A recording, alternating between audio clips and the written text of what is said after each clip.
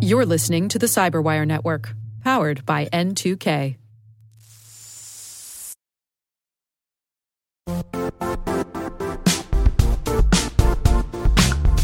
Don't struggle to align your organization's cybersecurity with business risk. Get the only solution that goes beyond reacting to threats with vulnerability and risk monitoring. You need the next evolution of MDR, and only Critical Start delivers it. Critical Start doesn't just monitor and respond to threats. They put you in control by detecting suspicious activities, quickly responding to contain threats, and identifying your most critical assets and protecting them against vulnerabilities and exposures. With continuous visibility, expert guidance, and measurable risk reduction, Critical Start has redefined what it means to manage cyber risk. Demonstrate provable security maturity to your leadership while positioning your program to achieve the greatest risk reduction per dollar spent. Stop fearing risk and start managing it with Critical Start. Visit criticalstart.com and request a demo today. That's criticalstart.com.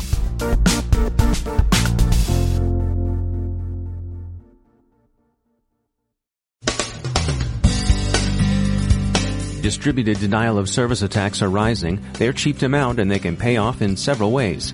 Dr. Webb warns of Trojanized games in the Google Play Store. Safe harbors no more. And we take a quick look at the sudden decline and strange story of threat intelligence media darling Norse Corporation.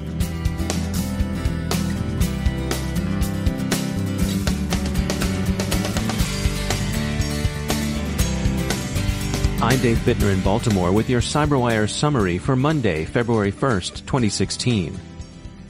Some of today's more interesting news comes from industry. Norse Corporation seems to be on its way out. A threat intelligence shop which even casual cyber watchers have gotten to know for its eye-catching and widely linked threat map, not to mention its Viking helmet trade show swag, Norse apparently began winding down operations over the weekend.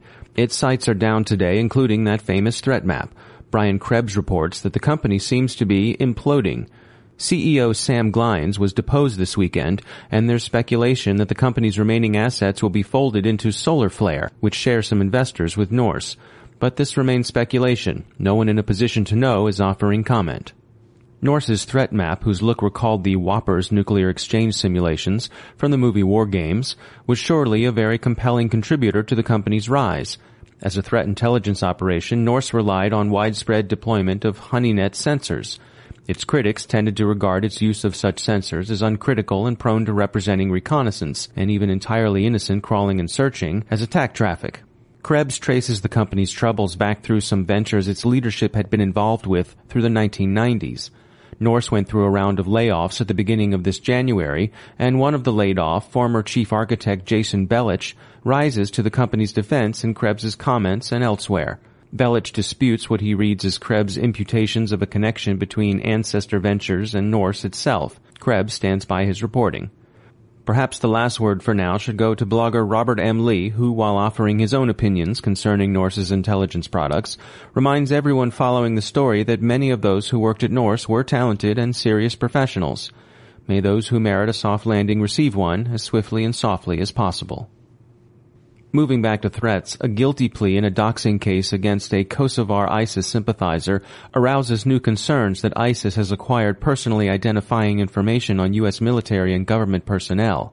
ISIS has made it known that it has what it calls crusaders on its watch list. In a different doxing operation, this one by hacktivists evincing animus against U.S. police departments, emails and other information exchanged by members of police unions are exposed to inspection.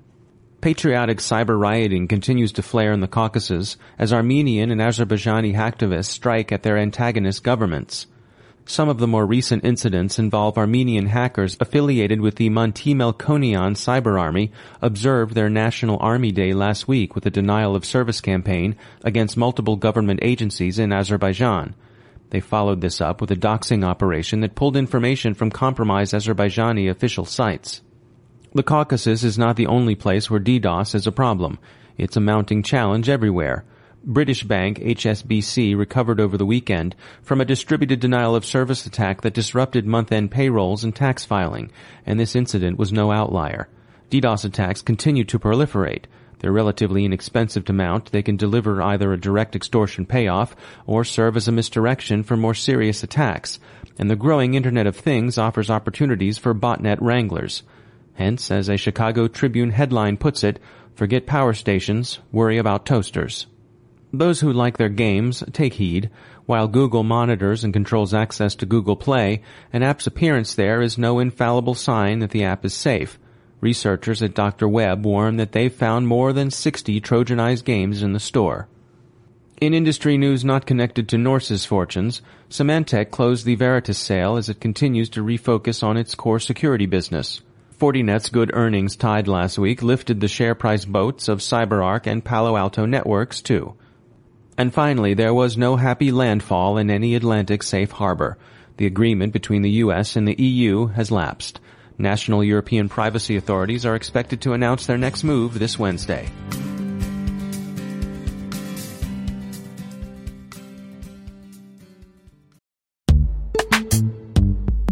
Every day, your IAM tech debt grows. Your multi-generational services struggle to work together. Building an identity fabric can fix this.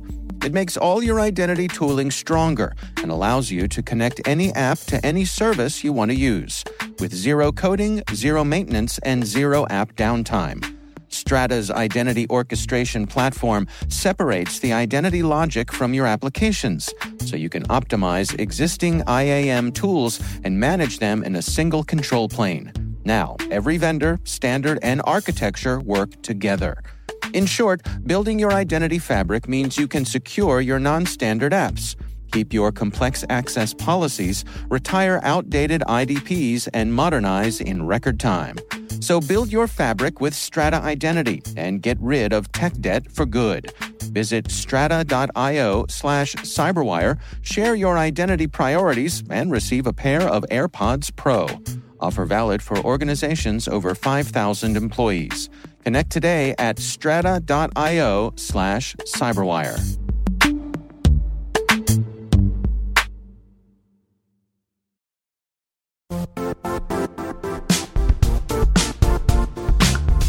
The IT world used to be simpler. You only had to secure and manage environments that you controlled. Then came new technologies and new ways to work. Now, employees, apps, and networks are everywhere. This means poor visibility, security gaps, and added risk. That's why Cloudflare created the first-ever connectivity cloud. Visit cloudflare.com to protect your business everywhere you do business.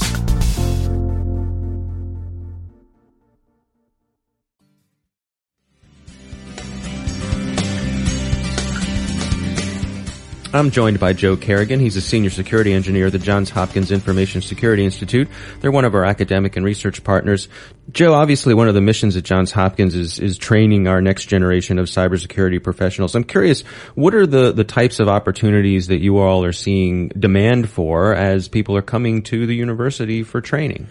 Well, there's demand for a lot of things. At the university, we prepare people for leadership positions in the cybersecurity field, but that doesn't have to be where everybody goes in cybersecurity. There's actually a lot of demand for a lot of people with skills, and it doesn't take a master's degree. And in a lot of cases, it doesn't even take a bachelor's degree. You really get a couple certifications, like an A+ or Security Plus certification, and a certification in some security product, and you can actually start working managing that product right off the bat. Now, I remember when the CSI television shows started coming out, that there was a flood of people going to universities to learn to be, forensic people, and then there was a flood of people looking for those jobs, and the jobs weren't available. Is that the situation in cyber? Cyber is certainly hot right now.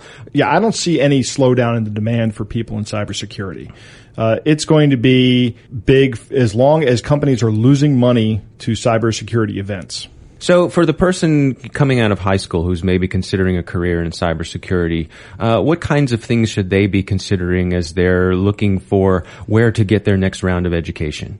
Well, it depends on what their goals are, but let's take somebody who's college bound. Mm-hmm. I would recommend that they major in computer science and focus as much as they can on security during the course of their education at whatever institution it is they're going to. Joe Carrigan, thanks for joining us.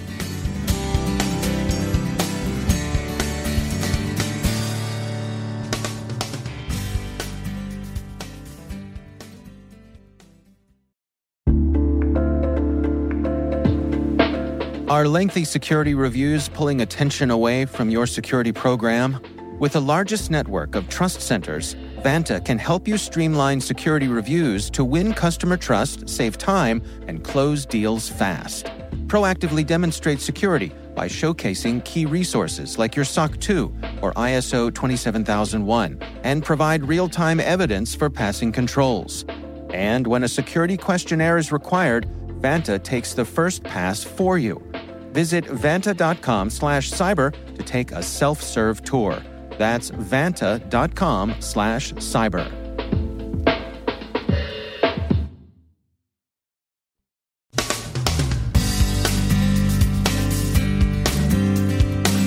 And that's the Cyberwire. We are proudly produced in Maryland by our talented team of editors and producers. I'm Dave Bittner. Thanks for listening.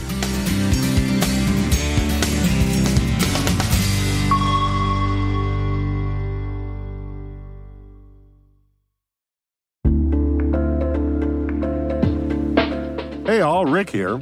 At N2K Cyberwire, we're dedicated to continuously improving the quality of the news and commentary on our network.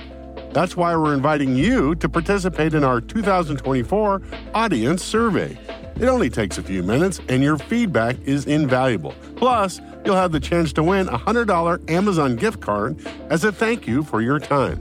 Head on over to cyberwire.com/survey. That's cyberwire.com/survey to share your feedback now.